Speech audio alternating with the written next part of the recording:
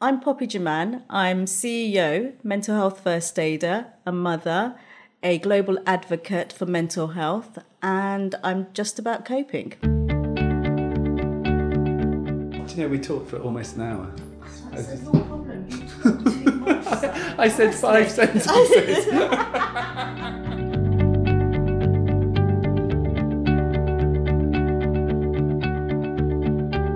I'm Simon, and this is Just About Coping. And there are very many odd things that you get to do in your working life, but it's not very often that you get to interview your predecessor, the person that founded and made the organisation that you're now chief exec of a roaring success. Today, I'm delighted to be speaking to Poppy Jaman, who was founder, chief exec of MHFA England until 2018, having been with the organisation right from the beginning. We talked about MHFA England, about mental health, about lived experience, and about the work that she now does at the City Mental Health Alliance. I hope you enjoy listening. So, Poppy, I'd be really keen just to start by listening a little bit about your journey into the mental health work. How did you end up as chief exec of the City Mental Health Alliance? Well, as you know, the previous role was CEO of Mental Health First Aid, your job, Simon. So that was really how City Mental Health Alliance came into my world. But before that, mental health came into my world when I was still working in Portsmouth as a community development worker through the local authority. And actually, my first introduction to the mental health world was a really small team that I'd created, and we were called Culture Works. And I smirk as I think about it because it seems so cheesy, but we actually had a competition to get that name. And basically what we did was we recruited people from the community. So at the time it was the Bangladeshi, the Chinese and the Vietnamese community were the three big communities that were in Portsmouth. And we recruited people from the community on a sessional basis to work with people that were coming out of mental health hospitals to help them reintegrate and settle back into the community. So really basic things like supporting them to get their benefits right, helping them do the food shop and reminding people how to cook. Because when people had been in hospital care for a long time, often we found that people lost their second language skills as well. So having bilingual support workers that worked alongside community psychiatric nurses and social workers to help people with just basic life skills was really where my journey in mental health started. And then you went to the Department of Health and worked specifically around race and mental health? Yeah, so that project, Culture Works, won an award. I don't know who entered it to earn an award, but because it was Portsmouth and it was South East, it was seen as an organisation that was doing some really effective, simple work. So through that, I was asked by my boss then, a lady called Fiona Penfold, whether I wanted to do a BAME, it was BME at the time, Black and Minority Ethnic Leadership Programme that the NHS was running. My initial response was, why do I want a leadership programme for BME people? Why can't I just do a one that everybody else is doing? And she convinced me that actually it would be one that would be really beneficial because of whatever it was she noticed that she thought it would be important for me. And then I guess the imposter syndrome kicked in and I was a bit like, there's no way I'm going to get selected for this. I'm not a nurse. I've never worked in the NHS. I'm just a community development worker. Anyway, I got on the course and that really opened up my eyes around the inequalities that people from minority communities experience and how some of my thoughts and expectations of what I could have as a career opportunity were limited by my background, my ethnicity, the lack of role models, because I was in a room full of other people from minority communities at various different positions, but all of us in managerial roles. And almost all of us had very limited expectations of what we could achieve. So the leadership program was really effective, and it was really effective because it brought like-minded people together from around the country. And out of that came an introduction where the Department of Health had created an organisation called the National Institute for Mental Health in England. And they were rolling out a national programme called Delivering Race Equality in Mental Health, where we were looking at bringing equality for BME people at the time, where we were looking for bringing equality to the experiences of people from minority communities in the mental health system. So I applied for that job, and there was 9 of us recruited from 250 people around the country. And again, it was 4 interview processes, and each time I got through each interview, I was a bit like, oh, okay, this is getting really serious. I might actually end up with this job. Really surprised to have got it. So that was the Department of Health Department of Health's organisation, NIME, that came into my working life.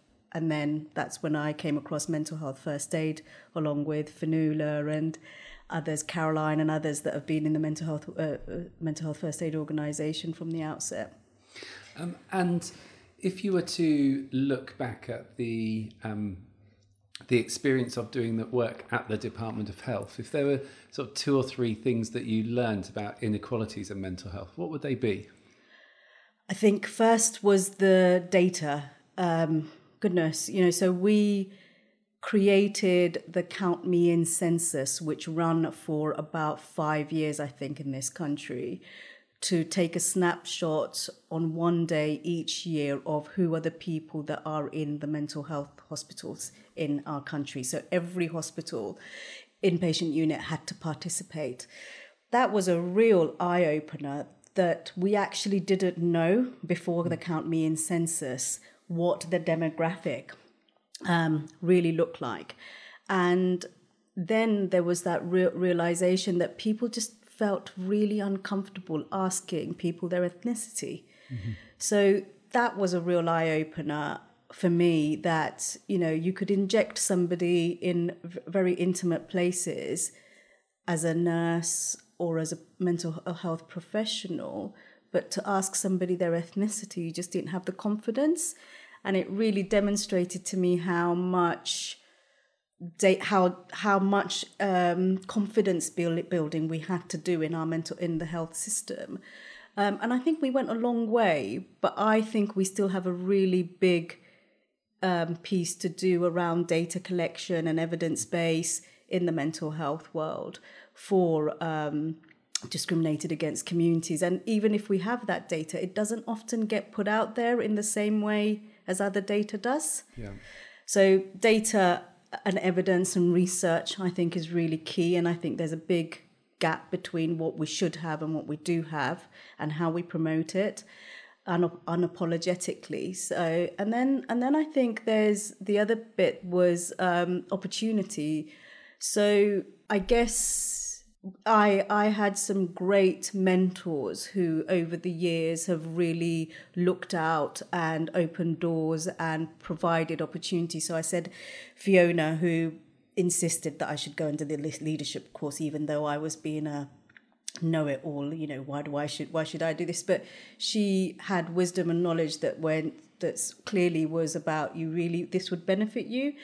And I think that was a repeated sort of opportunities for me where and then my next boss, who was at NIME, Richard Ford, he insisted that I should go and do a qualification, because I left school with GCSEs and then had a career, and then went and did my master's. I did an MBA in my mid-20s, but it was Richard that went, we need to build your CV up because you're really good.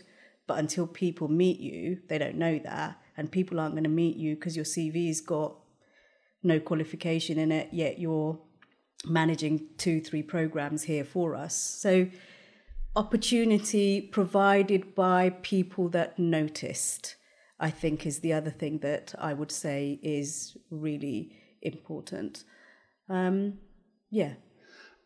be keen to come back to your experience of leadership as a British Bangladeshi woman a bit later, but you talked about finding out about mental health first aid whilst at the Department of Health, and then have a really powerful story of bringing mental health first aid to England and making it known and recognised as a massive contribution.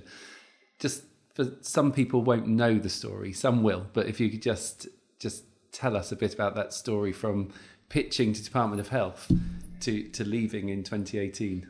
Yeah, absolutely. So the great thing about that story is I always get all the credit for it, and it actually wasn't just me at all. So what happened was we had a program within the National Institute for Mental Health in England, NIME, which was called Mental Health Promotion. And within the 8 regions, a number of us had responsibility to roll out whatever that program looked like. So at the time, mental health promotion was really awareness raising campaigns. So there was the campaign Time to Change that had sort of launched around that time. But what we noticed was there was no one doing anything around public education. So colleagues in the North East and Yorkshire region met with colleagues in Scotland who were rolling out mental health first aid, and they were the second country after Australia to adopt mental health first aid. And so we invited, and when I say we, NIME invited our colleagues from Scotland to come and deliver the 2-day mental health first aid course. And a team of 8 of us, or there might have been even more than that, went along to experience it. And as soon as I sat down, it was just amazing. So I sat down and I thought, this is so obvious, and we can absolutely adapt this for England. So that experience led to England having a working group, which included me. We then spent a week in Sheffield I don't even know where this location was, but we didn't leave the building. I think it must have been chosen purposefully so that we didn't go anywhere. And the same guy that was the waiter was also the cleaner, was also I think there was like triplets of it or something, but it was just this really bizarre venue. But we didn't leave the venue for a week, and our job was to take the Scottish materials and translate it into the English materials and pull together a program. And that's when I met Fanula properly for the first time, who's the COO of Mental Health First Aid. I met Caroline, Jeremy Voden, Chris Morgan, who were all part of that original team. We had a lot of fun, but we also came up with this thing that we were all so proud of. So that was the beginnings of Mental Health First Aid. And so that was from within the Department of Health. Yeah. And then at some point, the Department of Health was saying, we don't think this is something we're going to continue. So tell us the second leg of the journey. Yeah, so we then all within our jobs went back to our regions and started testing out the mental health first aid course. London region, Fanula's region, was the most successful because she's brilliant.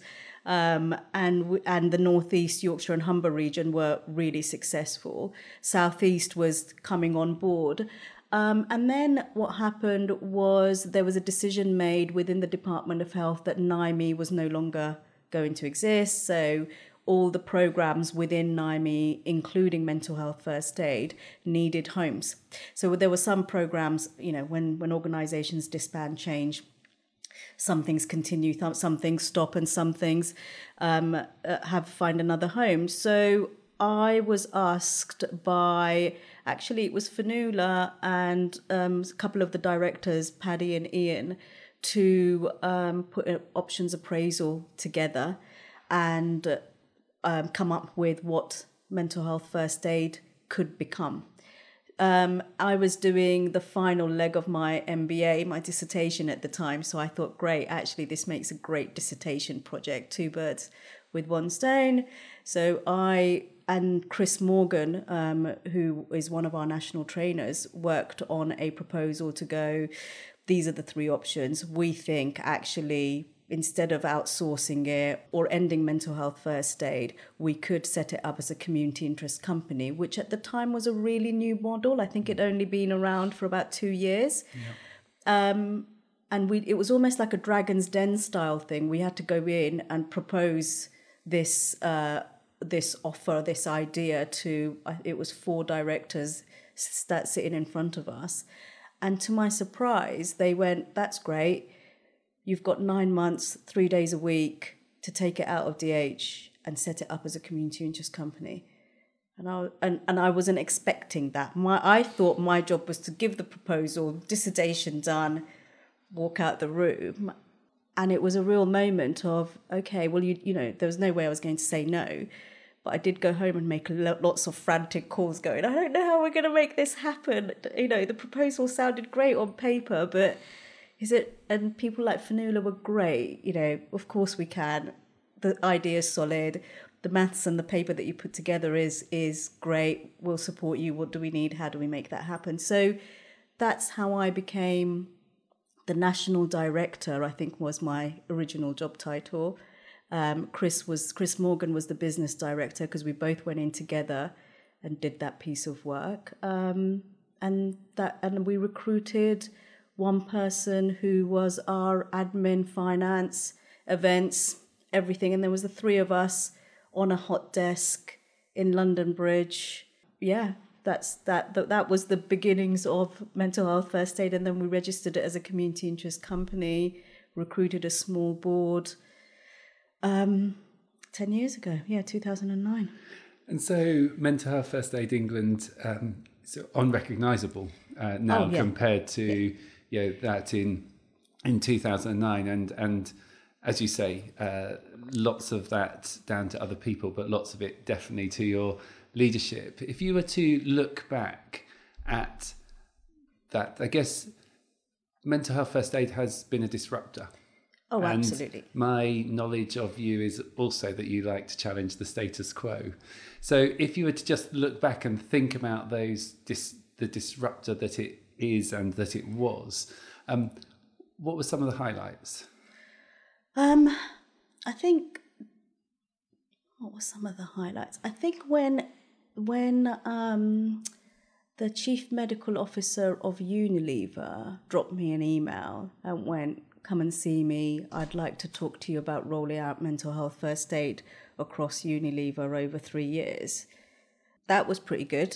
That was like, wow, we've made enough noise for the chief medical officer, who was a fantastic visionary woman. And her name escapes me now, but I just remember walking into Unilever buildings thinking, if we can make this happen. And there was literally 5 of us in the team at the time. So that was really, really amazing moment to walk out and go, I think we're going to do this.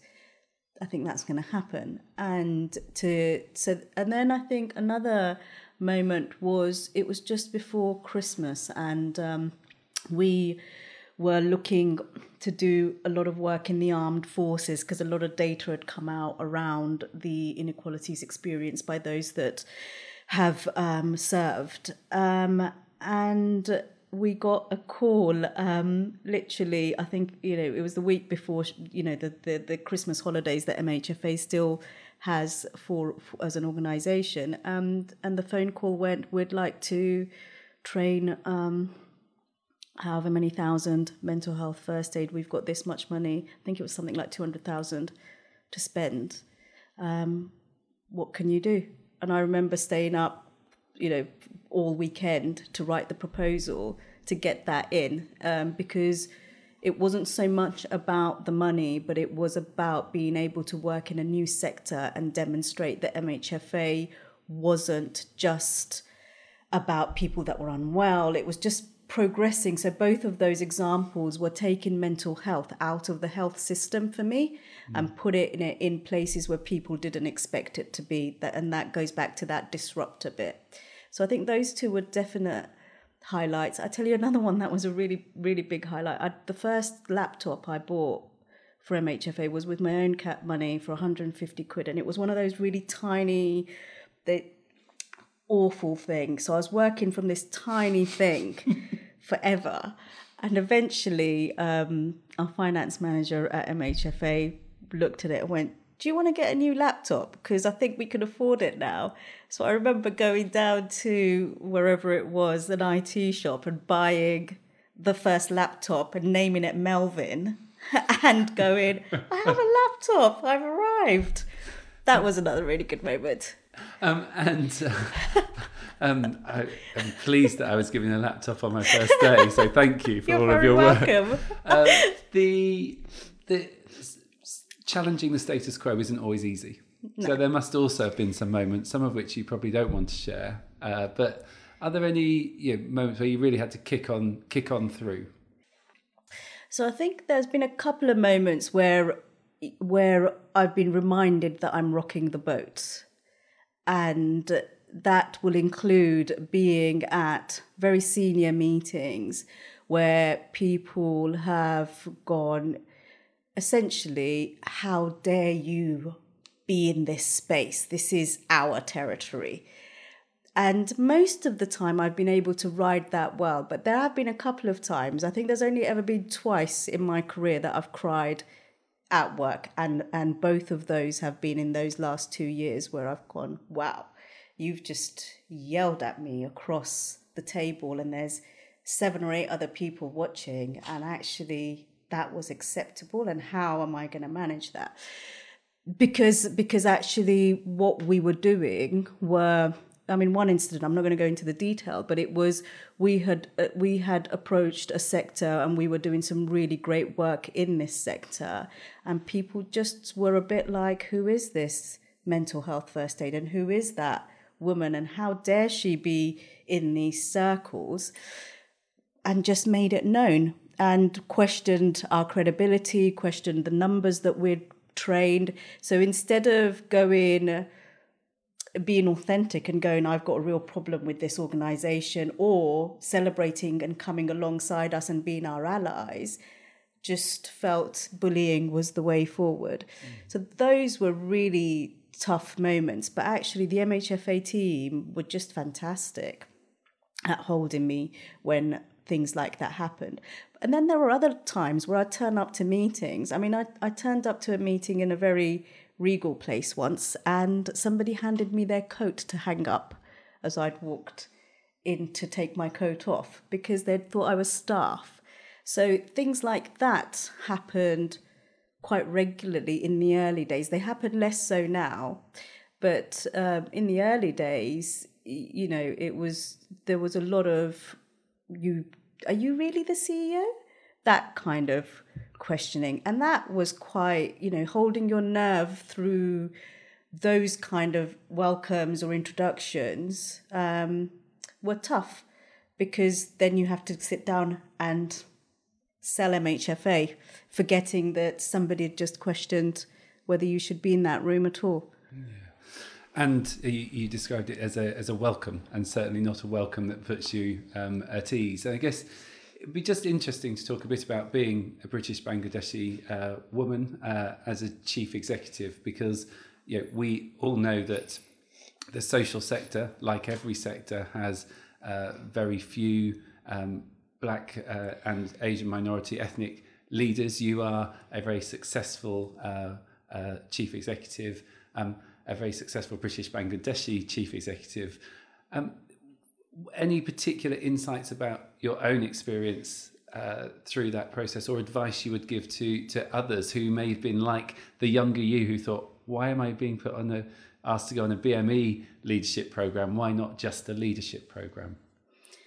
Yeah, I think I always felt really lucky because of the people that I met around me, and I think I'm a very optimistic person, so I always look at the glass as half full, and I think that's really worked to build my resilience.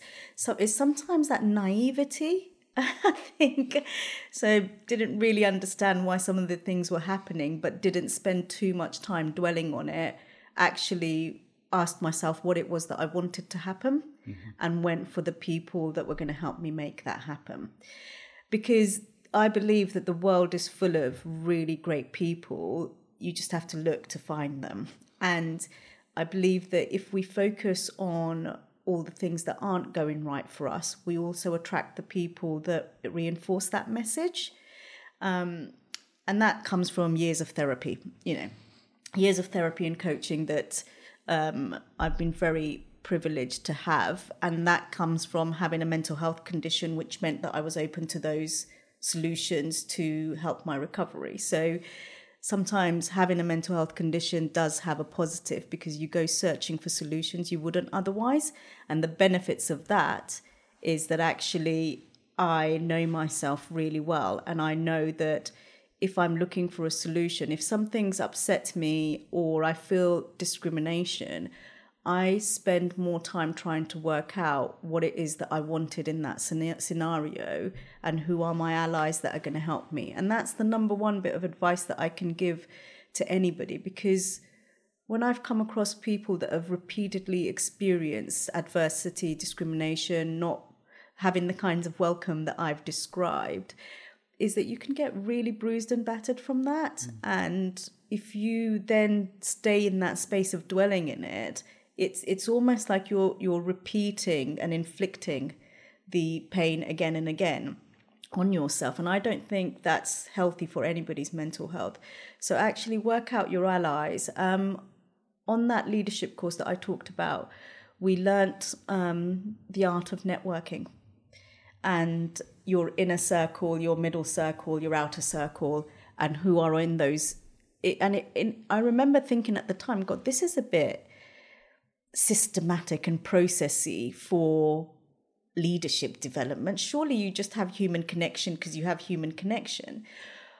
But the art of networking is really, really important. And I would say to other British minorities or anybody that feels like they're not progressing, you need to look around you to see who are the people that you're surrounding yourself by, and learn the art of networking, because it's the people that support us, that nudge us, that help us get to where we want to get to or solve some of the issues that we're grappling with. It's very rarely books and courses and digital information. It's usually other human interactions. And so you left Mental Health First Aid England, a thriving and very proud organisation, fully formed social enterprise, and went on to work at the City Mental Health Alliance, another job disrupting the status quo in many ways. Could you just tell us a bit about what the City Mental Health Alliance is doing? City Mental Health Alliance is a membership organisation. It's made up of large corporates that employ more than 500 people, primarily in the financial and professional services sector. We exist in Hong Kong, and we're about to launch in Australia. In fact, I'm going out next Wednesday, I think it is, to work on the launch in Australia, which I'm chuffed to bits about. We've got about 50 member organisations in 3 countries, and the vision is that our members will become mentally healthy workplaces. And that means everything from socialising mental health and well-being into the workforce, so people have a common understanding of what mental health is. Because actually you'll be very surprised that because we work in this bubble, sometimes I forget that a lot of people still think mental health is mental illness. The second thing is skilling up. So the work that organisations like Mental Health First Aid and others are doing, how do you skill up your line managers, your boards, your employees at every level, but actually extend that to the families, because we all have families, and what happens to our families impacts us at work. So being able to develop that sort of social impact beyond work, skilling up, I think, is really about that. And then it's that final piece, which is sustaining it. What are we measuring? what are boards measuring? How do they know that change is happening and it's the right change? Bearing in mind that workplaces haven't done this before, I feel like it's our responsibility to work together, to create metrics, to put back into the world the things that we know work, the things that we know don't work. And also some of the companies that we're working with, for example, HSBC, are in 66 countries. There's a real opportunity to learn the cultural nuances that is going to work and be effective and put that information back into the world. So my vision is global, really. If World Health Organization are saying that by 2030 mental health is going to be the biggest health issue in the world, then I feel like we've got a collective responsibility to work out, build a movement, build a community that are all going to work together or in this space, fulfilling different parts of the jigsaw. So City Mental Health Alliance is just one part of that greater jigsaw that I think will need building as we change the world on what we think around mental health. Changing the world is a big thing to be taking on, and if anybody's going to be taking it on, then I'm pretty sure that you'll do a damn good job. So talk to me about self-care. How do you look after yourself? So I love hot yoga. That's like my number one self-care thing, and I really recommend it. I just think every time I do a hot yoga class, I feel like I've had a massage. I love spinning, so I try and do at least one 6:30 a.m. on a Monday class of spinning. I definitely connect with my friends, so I have at least one great non-work conversation a week with a good friend, whether that's Skype, on the phone, in person. When I don't have that, I really miss it. What else do I do? I think those are probably the top three things. I like to write, so I have lots of stuff that I write that I never share with anyone. So, and it's just part of my downloading. And then my other absolute obsession is saris. So I have a collection of saris that are about 170 saris and beyond. I have a whole room allocated to saris at home. And I think that's probably my expression of being creative and colour, and just something that just doesn't have anything really to do with my work, but has a lot to do with my identity. So yeah. Fantastic. And just the last question, really, thinking about the future. Mm-hmm. If you were to sort of have a magic wand, but with only a couple of wishes in it that would take us some way on this journey of emotional literacy, self-care, mental well-being, and better managing and dealing with mental illness and health within our culture, what would you be asking for? I would delete the feeling of shame that is connected with mental health, mental illness. I would erase that from our experience in the world, because if we didn't feel shame, I don't think we'd have a problem. Brilliant. Thank you. You're welcome. So I really enjoyed my conversation with Poppy, hearing about the early days of Mental Health First Aid England, the sheer grit and determination that took an idea into the brilliant social enterprise that the organisation is today. It was also interesting and important to hear about her experiences of leadership as a British Bangladeshi woman, and the importance of bosses, senior managers, identifying people with talent and helping them to develop their skills and confidence. Thanks as always for listening. Please do subscribe, please do rate, leave a review, and thanks very much for continuing to cope with us.